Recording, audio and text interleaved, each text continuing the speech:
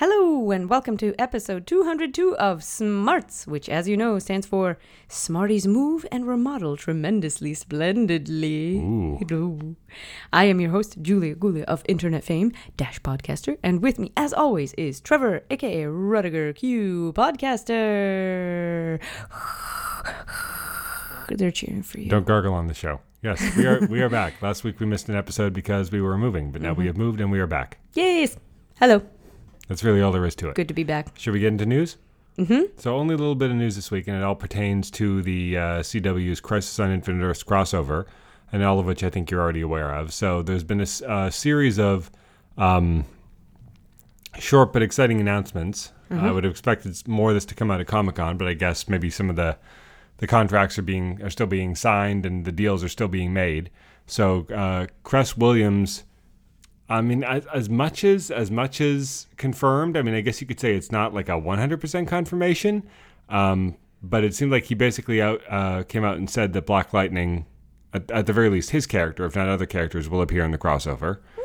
So it's the first time that will be happening.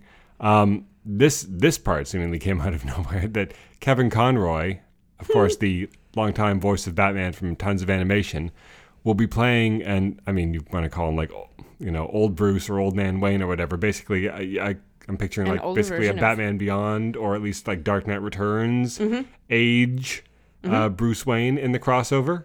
Yeah. Who knows how much screen time he'll get? Hopefully a lot. But I mean, they've got so many existing characters to serve. I doubt they're going to give a ton of screen time to a one-off version of, you know, from some possible future or something. And then finally, it was mentioned, I think, on Twitter that Marv Wolfman, who of course wrote the original Crisis on Infinite Earths crossover back in the 80s, is consulting on the story for the episodes. Oh, wow. So he's not actually, I don't think he's actually writing the scripts or anything, although he has done some script writing for TV before. He wrote some episodes of the 2000s Teen Titans cartoon and some other stuff that were based on, you know, again, comics that he had written himself. But he'll be consulting on the story, and so he'll probably get like a story by credit, like story by Mark Guggenheim and Marv Wolfman or something like that. So that's cool that they're bringing the original creator to have some say in things. That's really probably fun. just like consulting on the characterization of the Monitor and the Anti-Monitor and Pariah and Harbinger or whatever other characters they're going to use that he created. Psycho-Pirate. Although I don't think he created... No, of course he didn't. That's a character that goes back to the 40s in the Justice Society. He just... What everybody remembers him from is being the Anti-Monitor's lackey. Yeah, so that's it for news. Just some exciting Crisis on Infinite Earths news. So this is building up to be the biggest thing ever. I know. That's crazy. So we have to wait till December, though, unfortunately. I know. This is like better than a blockbuster movie sometimes. It's just so much fun to look forward to, and all your favorite cast from different multiple shows are showing up in one place at the same time. Oh my gosh, I can't wait. I can't wait. So what was your comic of the week? So I picked Justice League Dark Annual last time. I didn't pick anything new this week that trumped it. And the reason I picked the Justice League Dark Annual is because it had an amazing story about the Swamp Thing.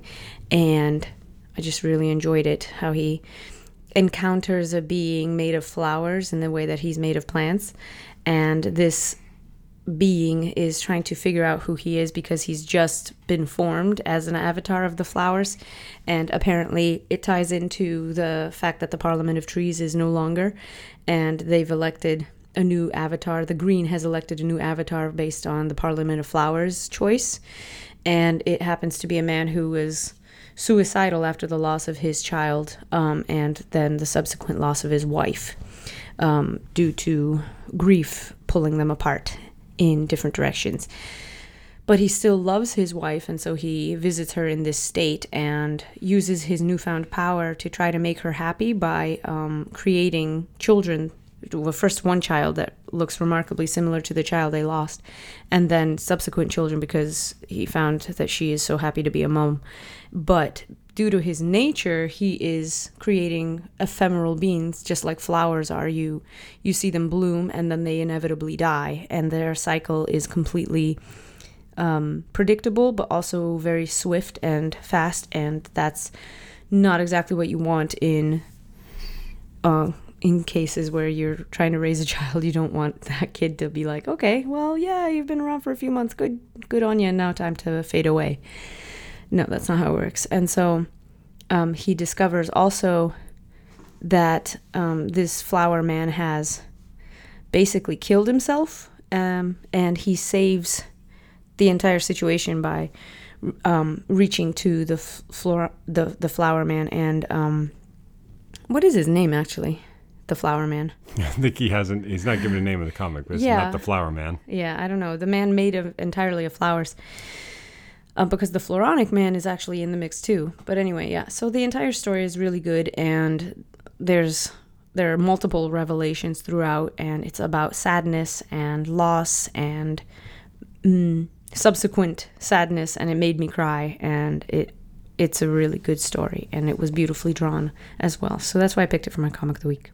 Very good. Yeah, I picked the same one. Really? Yeah, Cool. That was really good. I mean, I miss the Swamp Thing series. I mean, the original Len Wein series and the Alan Moore series. But there was a great New 52 series, first by Scott Snyder and then by Charles Soule. Definitely one of the highlights. I think everybody would agree, one of the highlights of the New 52 era, right up there with the Snyder Capullo Batman run and one or two other things. The Azzarello Chiang Wonder Woman run. Mm-hmm. Some stuff that was done on Superman, some stuff Grant Morrison did here or there, but definitely one of the highlights of the New 52 era. And then he hasn't really shown up much since, here and there in Constantine, and now he's got this role in Justice League Dark, but hasn't really gotten much spotlight. It's mostly been, I would say, Wonder Woman and Zatanna with a little bit of Detective Chimp, and then Man Bat and Swamp Thing. Yeah, Constantine isn't even on the team, and he's gotten more screen time than Swamp Thing has. So it's good to see some of that here, and it was definitely a really good spotlight. Yeah. So for your pop quiz this week, oh boy, given some of the exciting Crisis news, I thought, and this isn't the first time I've done this, but hopefully I'm not repeating any questions, I thought I would quiz you a little bit on Kevin Conroy. Oh, okay. So more to do with his non-Batman roles, and and also not so much his autobiographical details, which I think were the subject of a past quiz, but more his other roles. In some cases DC related, in other cases not. Okay? Okay, I'm as ready as I'll ever be. Question number 1. Conroy had a minor recurring role in what 90s sitcom? MASH, Murphy Brown, News Radio, or Cheers?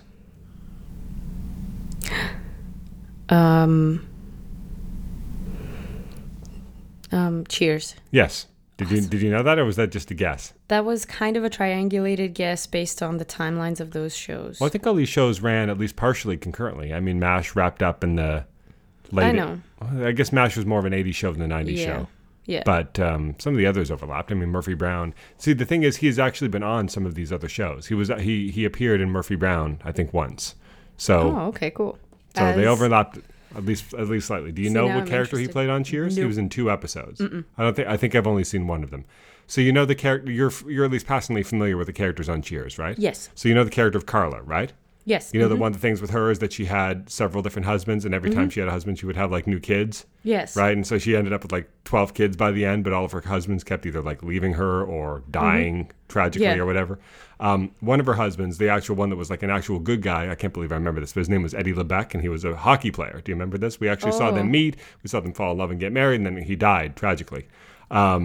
But he was like the good one, like the one good husband she had had. Wow. And Kevin Conroy appeared in a couple of episodes as a teammate of Eddie LeBecq, so he was like a Boston hockey player, basically. That's funny. I think he's from Boston. Is Kevin Conroy from Boston, or is he from New York? I don't know. I'm not sure. Anyway. I thought he was from New York. Could be New York. So that was who he played in there. I can't remember the name of his character, but I saw at least one of those episodes. That's funny. That's awesome. All right, number 2. Which TV series was he not a regular in? So all of these he was a regular in except for one. Okay? Was it Dynasty, Rachel Gunn RN, or Tour of Duty? Dynasty. Correct. Yeah. He had a minor recurring role in Dynasty, but he wasn't a regular, whereas with the others, he was a regular. I actually got the box set of the first season of Tour of Duty just so I could see him in a live-action role. Wow. I think technically he wasn't credited as a regular, but he was in every episode of the first season, so I give that to him as a regular. He was like, at that point, it's just contractual, right? Like, you're not credited as a regular, but you're in every episode, so you might as well be. All right, number 3. Which other DC character has he never voiced? Okay? Mm-hmm. Thomas Wayne, Superman, John Grayson, or the Phantom Stranger? Oh, the Phantom Stranger. No, he did voice the Phantom Stranger. No, he didn't. Then it was John Grayson? Yes, he did. No, he voiced John Grayson also. Yep. Then it was Superman? Yes, he's never played Superman. That's not true. You know why? Because he was Batman dressed up as Superman. But he's not playing Clark he was- Kent, Kal-El from but Krypton. No. Because to the rest of the world, he was putting on the Superman That's not. costume. You know what I mean. He didn't play the character of 'cause I Superman. He didn't know played what you someone else mean. pretending I to be literally- Superman. That's not fair because to the rest of the world, they thought that he was Superman, No, and but therefore Kevin- he was playing. But Kevin Superman. Conroy was not playing Superman. Kevin Conroy was playing Bruce Wayne Batman, playing covering for Superman. That's a Superman. very different thing. But I thought you were going to be a dirty trick about it, and so No. that's the one I You're deliberately just traumatized from didn't my pick. many other dirty tricks. No, he played Thomas Wayne Not fair. I know in he at played least one Thomas Wayne. thing in Batman the Animated Series. He Yeah. played John Grayson in an episode of The Batman, and he played Phantom Stranger in an episode of Brave and the Bold. But he's never voiced Superman, to my knowledge. I think there was a thing one time where he was talking with Andrea Romano. He's like, it would be fun one time is to have, I think at the time it was Tim Daly, like to have Tim and I switch roles and have him play Batman and me play Superman and see, like that, wouldn't that be fascinating to see Yeah. what they would do with each other? I can't help but think they would just kind of imitate each other. I mean, I know they're both great actors and they could do more with the role than just that, but I think they've been exposed to the other's performance for so long Yeah, that they they're couldn't help but steeped just in it. tap into, like if Tim Daly's going to play Batman, he's probably going to Yeah. riff on Kevin Conroy, right? Like what else? You know what I mean? Who knows Right. if he's even seen any other versions of Batman? Anyway, I don't think he's ever acted alongside any other actor as Batman, whereas Kevin Conroy has acted alongside several Batman. other actors as Superman, George Newbern, other people right. in here and there in various other projects. All right, number 4, last question. Mm-hmm. In which of these video game projects was he not the voice of Batman? Okay. Okay? Was it Lego Batman the video game, the Injustice series of video games, the Arkham series of video games, or DC Universe Online? It was Lego Batman. I think somebody farcical voiced that. I thought that was Will Arnett. It was Will Arnett in the recent movie, but actually there were video games before there was a movie. Oh, okay. And it wasn't Will Arnett, in some random mid-budget video game. But no, it was somebody else. The Lego video games have gotten some of what we would consider to be the classic voice actors periodically. Clancy Brown, Mark Hamill. Mm-hmm. Kevin Conroy actually voiced Batman, I think, in one of the recent Lego Batman video games, but not in the original one that was just called Lego Batman, the video game. So good. So even though I don't think Yay. you really had any knowledge of most of those, you That's got not fair 3 out of because 4. I did know that he did No, wait, did Arkham you get all and 4? I did No, you know that got he the- did Injustice. So I took a swing at the Right. fact that for me it was a 50-50. DC Universe Online was cool actually because they pulled actors who had played the roles before, but not all from what we were, in most cases, from what we were considered to be, the canon. They got Yeah. Susan Eisenberg, but they got Adam Baldwin, who played him in that one Superman Doomsday movie, to play I have such mixed feelings about Adam Baldwin. Superman. They didn't get Clancy Brown to play Lex Luthor, but they got James Marsders, who played him again in that Superman Doomsday cool. animated movie. But Mark Hamill, Arlene Sorkin, Kevin Conroy, Susan Eisenberg, I think Phil Lamar, Carl Lumbly, like they got a lot of the classic actors. I think it might have been, That's so cool. but they pulled from like a bunch of different versions to same Sure. with the Injustice video games do the same thing. Yeah. Like it's George Newbern, Kevin Conroy, and Susan Eisenberg, but then Phil Lamar plays Aquaman. Mm-hmm. He plays him on Young Justice, and so they pulled from a few different versions. Right. But it's kind of cool when they do that, like mix and match classic actors from different That's different cool. incarnations. Yeah, that's it for the quiz. Wow. So let's move on to our show. So we've got Did a good a job. lot of finale related stuff this week. So I we've got got like 3 out of 4 out of that quiz. yeah, pretty good. Nice.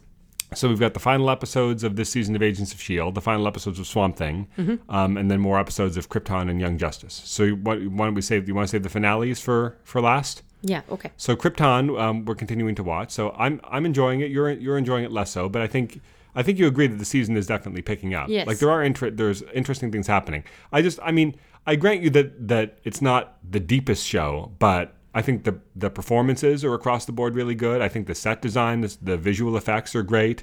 Everything looks great. I think the characters are interesting versions of the characters. Like this show could have been really bad, And at worst, I would say it's not terribly innovative, but I think it's still good for what it is. Like they've created a bunch of new interesting characters who weren't in the comics, characters that were in the comics, like General Zod, Adam Strange, Brainiac. I think these are great. I think this is one of the best. How many live action versions of Brainiac has there been? Is this the first?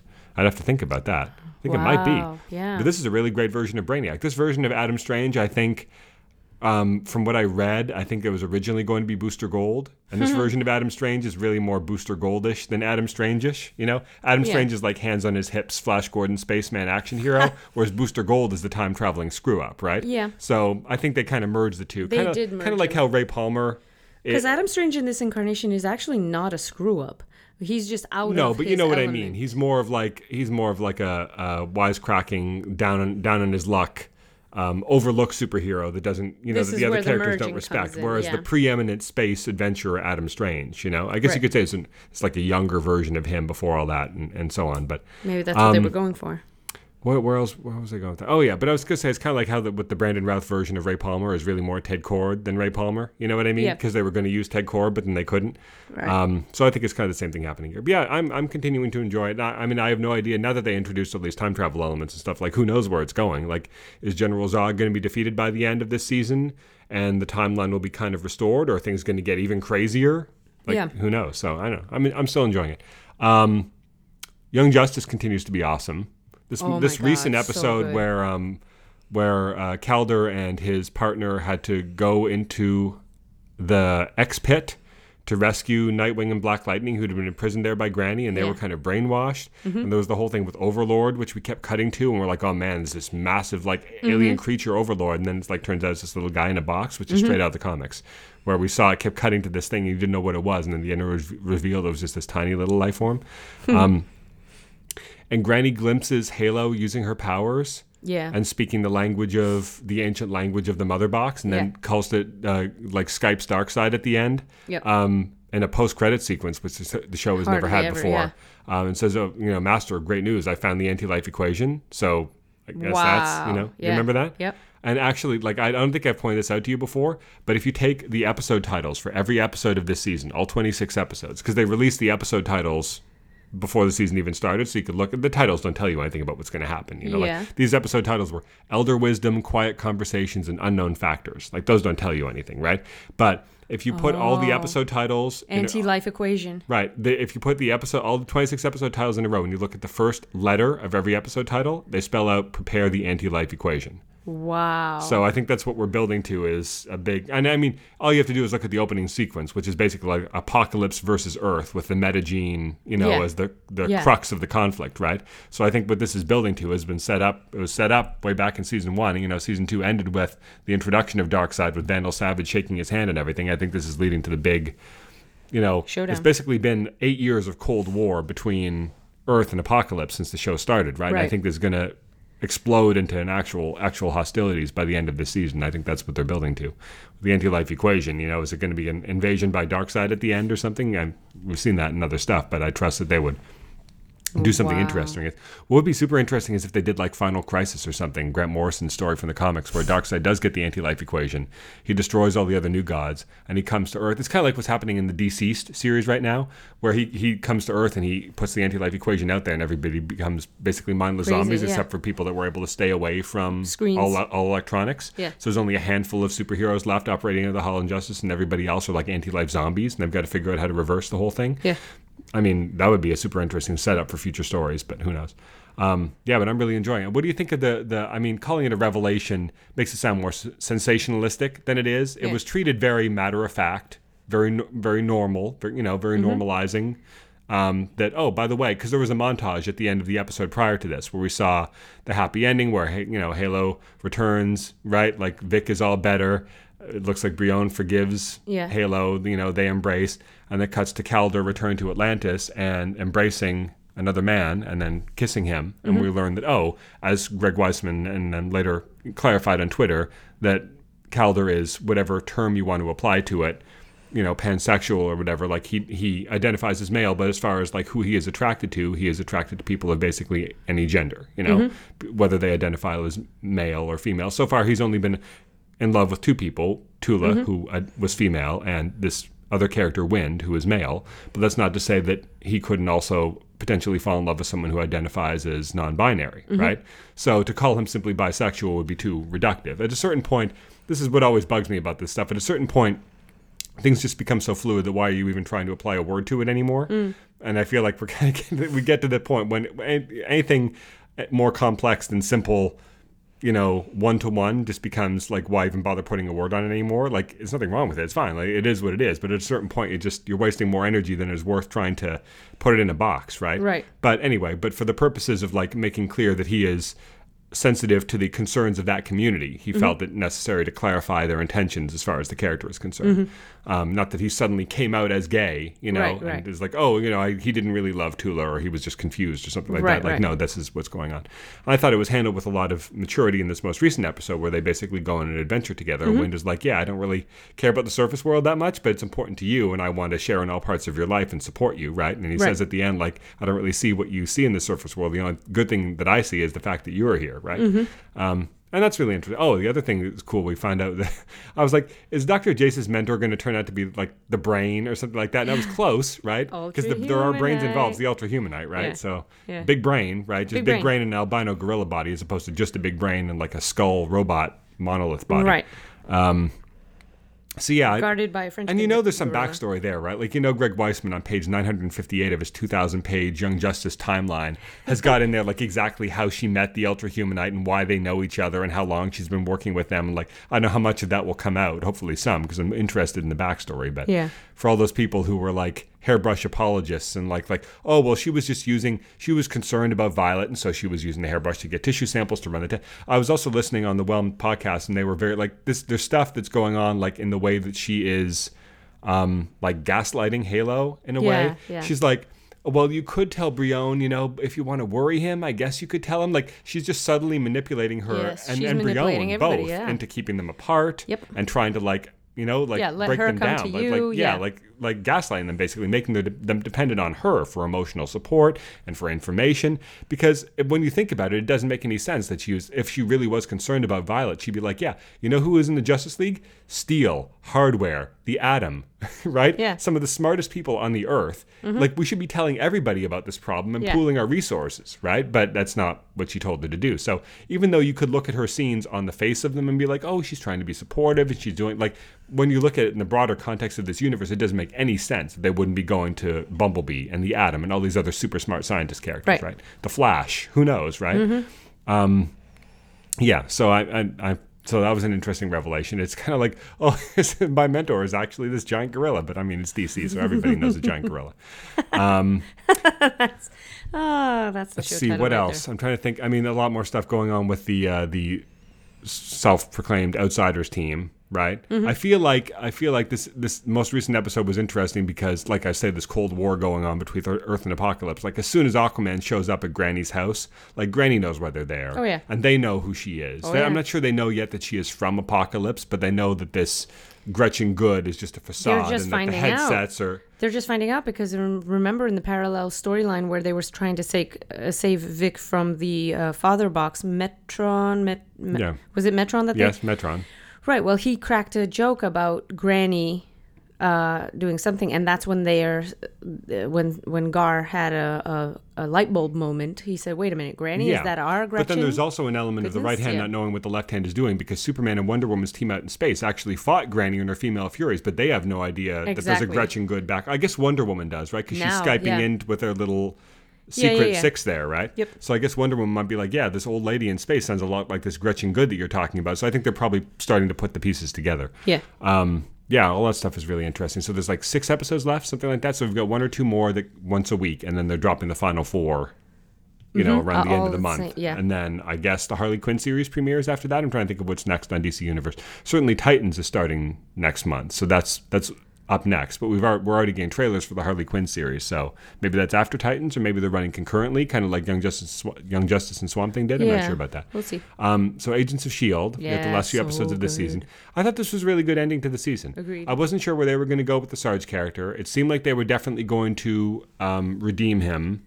Right. It didn't, and I like it because it seemed earned. Like, it would be really easy to introduce another character played by Clark Gregg and play him as if he's conflicted and evil for the first half of the season, and then by the end of the season he's basically good old Coulson again. Right. And they kind of made it look like they were going that way, but then when they pulled out the rug out from under us, it didn't really feel like a cheat. It felt like like they should have seen this coming, right? Right. And I like the whole thing with God, I keep wanting to call her Sky. It's been years, and I can't shake that. With Daisy trying to appeal to one side of him and May trying to appeal to the other side. Yeah. And their conflict about the ways they were going about it were perfectly rooted in their histories and their characters too, right? Like, exactly. May is very clear-headed about the whole thing, but she can't help but have certain hopes based on her relationship with Coulson. And similarly, Daisy sees, one thing in him and wants that, but she's more like, she wasn't Logistic, right? as beholden to the Coulson that was, and so she's like, oh, we should use him as a strategic thing, right? I wish there had been, I guess my only complaint would be like, I wish there had been a little more nuance in him at the end, because once he met up with, what was it? What's her name? Isela? Izel, yeah. Yeah, I can never keep that name straight. Once he had the thing where he stabbed May and sent her through the portal, that whole last episode, he was basically like pure evil. Yeah. And I wish there'd been a bit more, like, couldn't the Coulson aspect of there reared its head once or twice more in the end? Maybe made him hesitate. And in a way that allowed our guys to... But they did. You know why? Because May said that you sent me through there knowing there is that life and death. But that was not... really, like, if anything, that was subconscious on his part, right? Right. I wish we'd seen a little bit more of, like... Like where it was more addressed. Well, just one more moment of the Coulson we knew, like, rearing its head and, like, staying his hand, and he's about to kill... somebody. Mac or something, and that lets Mac get the upper hand on him. I thought the effect where the Coulson... Or like Clark Gregg was like, it's like the guy in Men in Black wearing the Edgar suit, right? It's like the Coulson was like this particle effect that was applied on top of his weirdo alien body. Yeah. And you hit him hard enough and the Coulson just sort of like sprays off of him for a second. You can see his creepy alien skin and then it reattaches. Yeah. You know what I mean? So good. It was really cool, the effect they did there. I legit thought they were going to kill May. I thought so too. I thought that they knew they were getting another season, so it's not like it's not like last season they killed off Coulson because they didn't think they were getting more episodes. Right. I thought they're like, Coulson's gone.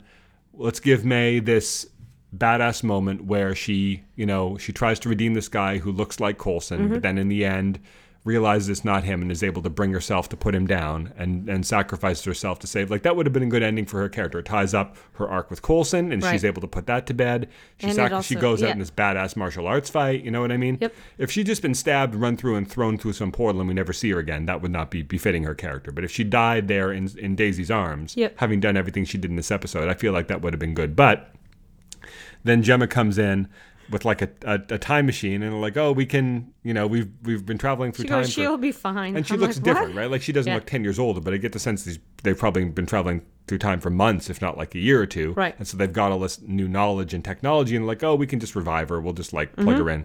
And they take them back in time. And I guess now the thing is going to be that they're going to be traveling throughout important moments in S.H.I.E.L.D.'s history to gather information to find out how they can thwart the Chronicons that are coming to destroy Earth. Yeah. And resettle it. Well, because they decided that our Earth is a really good Chromicron 3 from their perspective. You're like Chromicron. That's the convention where they all gather. Anyway. So I think that what they're doing is going to be kind of like sounds like they're going to kind of do an Arrow season 8. Or Fringe season 5, where the last season is very different, and in a way it's kind of like revisiting the greatest hit. Because you know how it sounds like Arrow season 8 is going to be like the Monitor and Oliver traveling to different like times and Earths or whatever to prepare for the crisis, and we're going to see classic characters and classic moments from the first 7 seasons of Arrow revisited as kind of like a victory lap or a farewell tour. You know what I mean? Yeah. I feel like this is going to be something similar, where we could easily see, like they did in the Framework, like characters we haven't seen in years, Ward, Reed Diamond's character, whatever he was called, all the various bad guys that we've seen throughout the years, Powers Booth didn't die recently, did he? Am I imagining that? I honestly, I hope not. I don't know. Well, if he's still alive, think he did. they could use him. But yeah, revisiting moments. And of course, the rumor is that Haley Atwell and maybe even some of the other stars of the Agent Carter series might appear. Yeah, it'd be cool amazing. It'd be cool if that were a through line. Like if she were actually a recurring character. We saw her in the 40s. The 60s, the 80s, because we know she was working for S.H.I.E.L.D. for a long time. She helped as late as the establish 80s, right? Because the opening scene of Ant-Man, she's there in like her 65-year-old makeup, right? Where de-aged Michael Douglas walks in, right? And it's her, Howard Stark, and that jerk that ends up being Hydra later, right? Yeah. That Michael Douglas punches in the face or slams his face into the desk or whatever. Yeah, that was great. So we know she was working for S.H.I.E.L.D. for the SSR, then for S.H.I.E.L.D. for like 40 years at least, right? So she could be cool if they're willing to do like age her up with makeup or CG for different periods. No matter, they could do a whole thing where no matter what period they go to, she's the constant, and she remembers. She's like, oh, you need to go back to the 40s now, and she's like their touchstone, but she's experiencing it out of order. You know what I mean? Like they could do all sorts of cool stuff, and what else? She loves playing the character. Yeah. What else? I mean, spoiler alert, she was in Endgame for a small role. Like everybody was in Endgame. It's not really a spoiler. So it's not like she's done with the character. So I mean, I think that'd be That'd be really cool. And if tremendous. we saw some of the other characters from Agent Carter, that'd be really cool too. Yeah, I think it was a good ending. They got one more season. Like I say, it seems like this is going to be this kind of greatest hits thing. Yep. And yeah, it seems like it should be a lot of fun. Yeah. So Swamp Thing. So with 2 episodes here, the anatomy lesson and then the final one, which was called Loose Ends. Yeah. Which I feel like is kind of That's meta. so funny. I know. The anatomy lesson was basically exactly what I expected, which is Woodrue dissecting Swamp Thing and him discovering slowly that he's a plant Not that even thinks a he's a man, not a man who became a plant. Yep. Right out of the comics.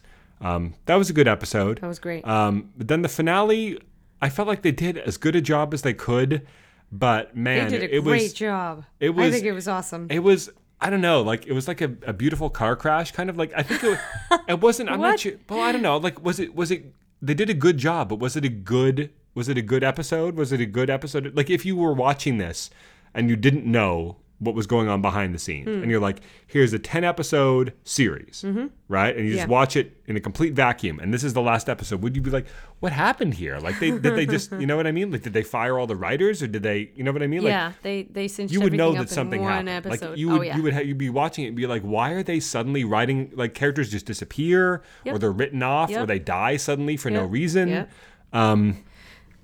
Yeah, it was weird. You know what I was thinking? Like, it's not their fault, and I don't think that they were doing this on purpose, but it really felt like the female characters cut the short shrift in this episode. Did you notice that? Yeah. Because the police chief lady got stabbed through the back and died. Yep. Maria, is that her name? Yep, Maria Maria. Sunderland got committed to an insane asylum, and then Madame Xanadu did something to her that basically like made her permanently hallucinate her daughter Yeah. to make her content. So that's the end of her, right? Yeah. And then there was one other example. I mean, Abby. You know, Abby is Abby. She did a good. Was there one other female character that's just? I don't know. Like I felt like all the female characters were the ones being either killed off or made insane, or you know what I mean? Yeah. But it's like, you know, I don't know. Yeah, and then Avery goes full on supervillain at the end and kills her, and then dumps her body in the swamp. Yep. Swamp Thing and Abby have a moment at the end where they're like, "Yeah, we'll stay here and But fight it's crime." nice because the swamp gets him back. I guess. Well, yeah, but I think that's probably from what Swamp Thing did to him to revive him 3 or 4 episodes ago, right? When he put the little tendrils into him to heal him. No, that's not where it was from. Where was it from? It was just full on swamp revenge. Well, what are you basing that on, though? Well, I mean, That's the only contact he's had with the Green, direct physical contact that him. I mean, aside from like walking in the swamp. well, yeah, that's what But I Alec think that put was his enough. tendrils into his body to heal him. I know, Do you but think some lasting effect of that is more likely than just some random? Why would the swamp? I didn't even connect it because. I mean, we'll never know, but Yeah, I either know. one of us could be right. But I'm just thinking, like, why would he have swamp stuff in him? Oh, it must be when Alec literally put swamp stuff in him 4 episodes ago. That seems like the most Occam's razor. Or when he had been exposed to the swamp anyway. Yeah, but everybody's been walking. The whole show is No, about but he people was like walking around in the dunked in swamp. it. He was shot in it, and all that stuff was still in his body. Yeah, but I mean, people have drowned in that swamp. People have had this. Alec has impaled people with trees before. Like, I think it's different when he actually like puts the green into your body to like prop it up and heal it, like he did for Avery earlier. He did that with like a chemical. Like that was a No, don't you remember? healing Like plant. Avery I was like, remember. "What's going on here?" And he had I like know. swamp tendrils like over his wound. I know, but the way Alec explained it was that it was like a healing plant that sucks the poison Well, out sure, of you. but he also has no idea what he's doing at this point. Like Alec is like he doesn't really know how his powers work, right? So I Okay. think it might have planted something in there. Who knows? I mean, the whole thing that was there for the first half of the season. I think that was just the swamp getting back because he was saying that the swamp is borderline sentient. It's like it's got Well, all these memories we'll and all never these know. agencies and We'll stuff never like that. know. Like I think that was just like the swamp had enough of seeing him do bad things, and it was like, here you go. Or Well, I even thought it was better, setting him up just to have crazy swamp because you know what it powers. is? No, I don't think so. You know what it was? It was also the same green sickness that he had imbued the citizens with because Well, they of know how his to cure that dumping. now, so that's not really that big of a problem. Maybe, yeah, maybe. But if the swamp decides to accelerate it, he could just be dead. Well, what I was saying was the whole thing from the first half of the season with whatever you want to call it, the rot or the darkness. I mean, they barely even gave it a name, and then that's gone. Like the Right. last 3 or 4 episodes, that didn't even come up again. I mean, the last scene between Abby and Alec is like, that darkness is still out there. Yeah, you're right. We should do something about that. Fade Yeah, to I black. know. I know. And then Blue Devil, just like he rides out of town. Yep. And I guess he's off on his own adventures now. Yeah. I mean, the stuff like that where you're like, wait, that character's just gone now? Like, Yeah. that would be like, oh, they're setting up another stuff for him in the second season or something. But, Right. that's not really much of it. I mean, I guess it's an end to his arc. He couldn't leave the town, and now he could. Plus, he's got... And then Abby's best friend there superhero gets powers. to be burdened with his shop. Yeah, I guess so. But that's a TV thing. Whenever people I leave know. town, they always have to like leave their business to somebody else. Because that's just how it works. Yeah, I don't know. It definitely felt... And then we get the post-credit scene, which is not there to... Like, something tells me they shot... That was one of the things they shot after they were told Yeah. to stop. Yeah. And it wasn't because they were like, oh, we'll set up some second season in case we get actually renewed. It's like, no. We know that people have been waiting all season to see the Floronic Man, so that we're going to Satisfy show that them. craving. It's like, yeah. yep, there he is. And Yep. it's like, they did what they Looking promised, good. and he's Yep. gone. It's like, Yeah. okay, all right, and there he is. I think in this case it was interesting because unlike with Swamp Thing, you have the same actor in and out of the suit. Yeah, So I mean, yeah. I thought that was but interesting. yeah. I mean, but it would have been weird. If Oh, it well, now I wasn't. remember the other instance of the female characters being just completely destroyed by the male characters. What happened to his wife, right? Like she ODs, and then she spends Yes. the whole episode wide-eyed and catatonic, in a not catatonic- catatonic. Well, I mean, she's in a aware, so waking- she's not yeah. catatonic, but she's wide-eyed and unable to react in a chair. Yep. As she's force-fed, like, or Almost about to be. force-fed, yeah. But you know what I mean? And then Yeah. Abby comes in and he's like about to kill her, and then the cops come in and like, I don't know, like Abby's at the mercy of this guy. Yep. His wife is there, can't even move. She's like tied to a chair practically by this guy. Yeah. Dying of The chief is Alzheimer's stabbed and and drowned, overdose. and then Maria is committed to an insane asylum, and all the male characters are like, they're doing great, but all the female characters like catatonic. We didn't even see what happened to his wife. Like, I'm assuming the police or some ambulance took her away, but he's calling her name and he gets put in the paddy wagon, She and did we didn't get put even see into her. an ambulance Yeah. for intensive care for her overdose. But I mean, you see what I mean? Like I'm not saying I'm not ascribing any bad intentions or whatever. I think it's purely a result of the fact that they just tried to like fast forwarded everybody's arcs to the end. Yeah. And Avery's arc was to get like some plant thing inside him, and these other characters' arcs were to die or to go insane or whatever. And it's like, yeah, it would have been, they were going to have all these things happen over the course of 3 or 4 seasons. Right. But they had to all jam it into one episode, and so it seems like a lot to Yeah. happen to female characters in the span of 15 minutes, but it was supposed to happen over 4 years. So I'm not, yeah, but that doesn't make it better.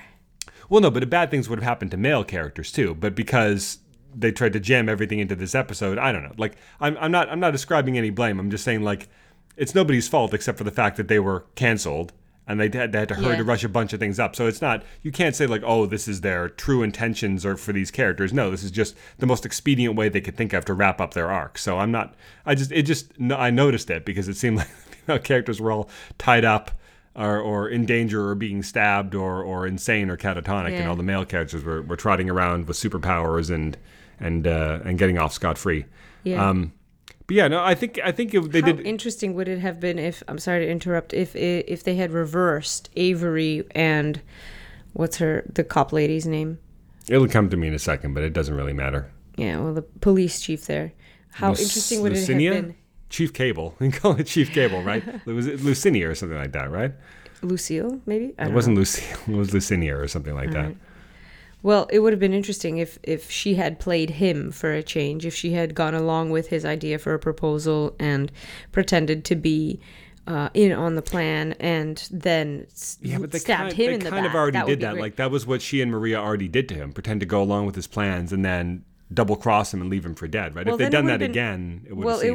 it would have been better for her character to, I don't know, subvert or to expect a betrayal, because although she was Well, kind she of did. street She smart didn't into trust the him so thing, far as she could throw him. She just I didn't know. expect him to be somehow in the back of her car. Like, no matter how much you distrust someone, there's no amount of preparation. I don't know. I would have felt better about it if she had sort of taken him out before he took her out, because there was really no motivation for that to happen. That would have been his comeuppance. Yeah, I mean, maybe that's what would have happened if they'd gotten more seasons, but because they knew they had to wrap Maybe. everything up here, they didn't want to have the big villain of the show get taken out by some cop. Better to have him... There's no some cop. She's great. I know, but it's just like, it would seem anticlimactic, whereas him killing her seems out of nowhere, but it doesn't... But her killing the big villain of the season over, a lover spat, basically, would seem, I don't know, anticlimactic in the final episode. So I don't kind know. of see I disagree. why they didn't do that. I don't know. I don't know if we'll ever... I mean, I don't think it's not like the show in 10 episodes became some cultural phenomenon and books will be written about the behind the scenes turmoil. So we'll probably never know. I mean, maybe they'll do some interviews or something and say like, oh, this is what would have happened with this character or that character, and this is their plans. I mean, we have these reports that they had a 3-season arc plan that would have ended in like basically a Justice League Dark style event. And now we're obviously never going to see that. I mean, I guess there's a chance. Oh, imagine if they got Matt Ryan. I guess there's a chance that they could. I mean, just because Swamp Thing was canceled doesn't mean they can't. I mean, they still like the actors, they still like the producers. The reasons why it was shut down, if the reports are to be believed, is purely financial. Yeah. So there's no reason why they couldn't do some spin-off that has some of the same characters and actors, just film it in a different state, right? Yep. Get Blue Devil and Madame Xanadu, and whether you even get Swamp Thing and Abby, or if you can't even get them, just get a couple of the minor characters they were building up in this. Right. Phantom Stranger, Blue Devil, Madame Xanadu, move them over into a new show with a couple of other new characters, call it something else, shoot it somewhere else, cut the budget by half or whatever. If you know going in you've got less money, that's not as much of a problem as if your budget gets cut by like 90% when you've got 4 episodes left to shoot. Yeah. And they could still do it. So yeah, it's not like they lost the rights to the character or the actors all walked out on them or something. Like they could salvage something from this. It just can't still be this show, Because if they tried to revive this show, I think there's probably be contractual or budgetary things that are tied up with the way it was originally structured that can't be unraveled. But they could do some new thing with some of the same plot threads. So we might see maybe. Yeah, maybe. I mean, they that's what they tried to do with the Matt Ryan Constantine, right? And they actually brought it back in live action too, but yeah, I don't know.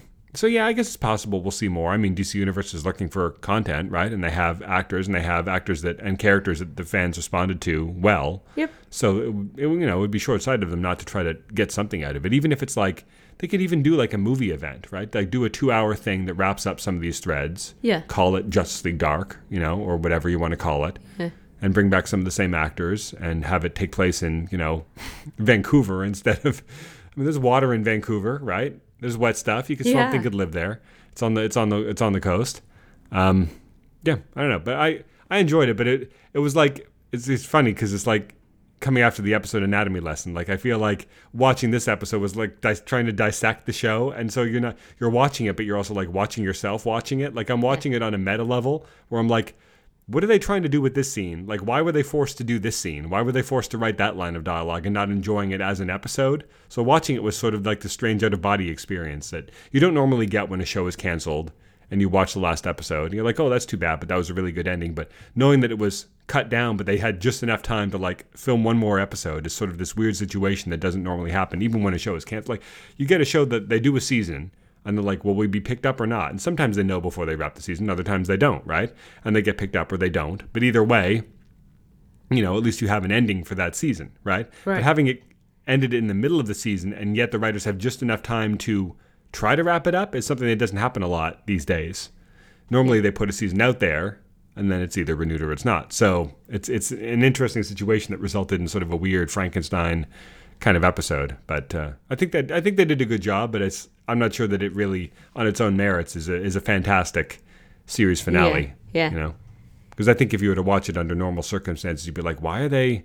Because things are just happening really fast and for seemingly no reason. Things are set up, but they're like, that was like, because you're trained, like in real life, sometimes things happen really fast for no reason, but you're trained as a TV viewer. You're like, they're not just going to have this character all of a sudden be.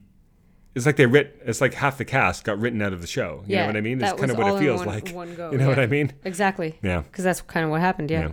So I don't know. It's too bad, but it is what it is. I mean, at least Doom Patrol's coming back, Titan's coming back, Young Justice is coming back. It's not like DC Universe. I mean, the question that got some people started asking when this news broke is, with this new HBO Max service coming out from Warner Media, is DC Universe long for this world? And then the first trailer, or whatever you want to call it, sizzle reel for HBO Max showed footage from Doom Patrol. So people are like, are the DC Universe shows just going to be absorbed into this new thing? And what does that mean for the DC Universe service? Apparently Jim Lee has been like, there's going to be some content sharing, but they're going to do their thing, and we're still going to do ours. Like DC Universe isn't going anywhere. There was even a thing this week where he actually, in very frank manner that top executives don't normally do, said, yeah, we're really disappointed with how our digital comic sales haven't been growing over the past few years. Like digital comic sales, like, people buying them on Comixology have kind of plateaued. Like we were expecting it to start off as 1% of the market, then become 5%, 10%, like digital music sales, right? Yeah. Or digital movies, right?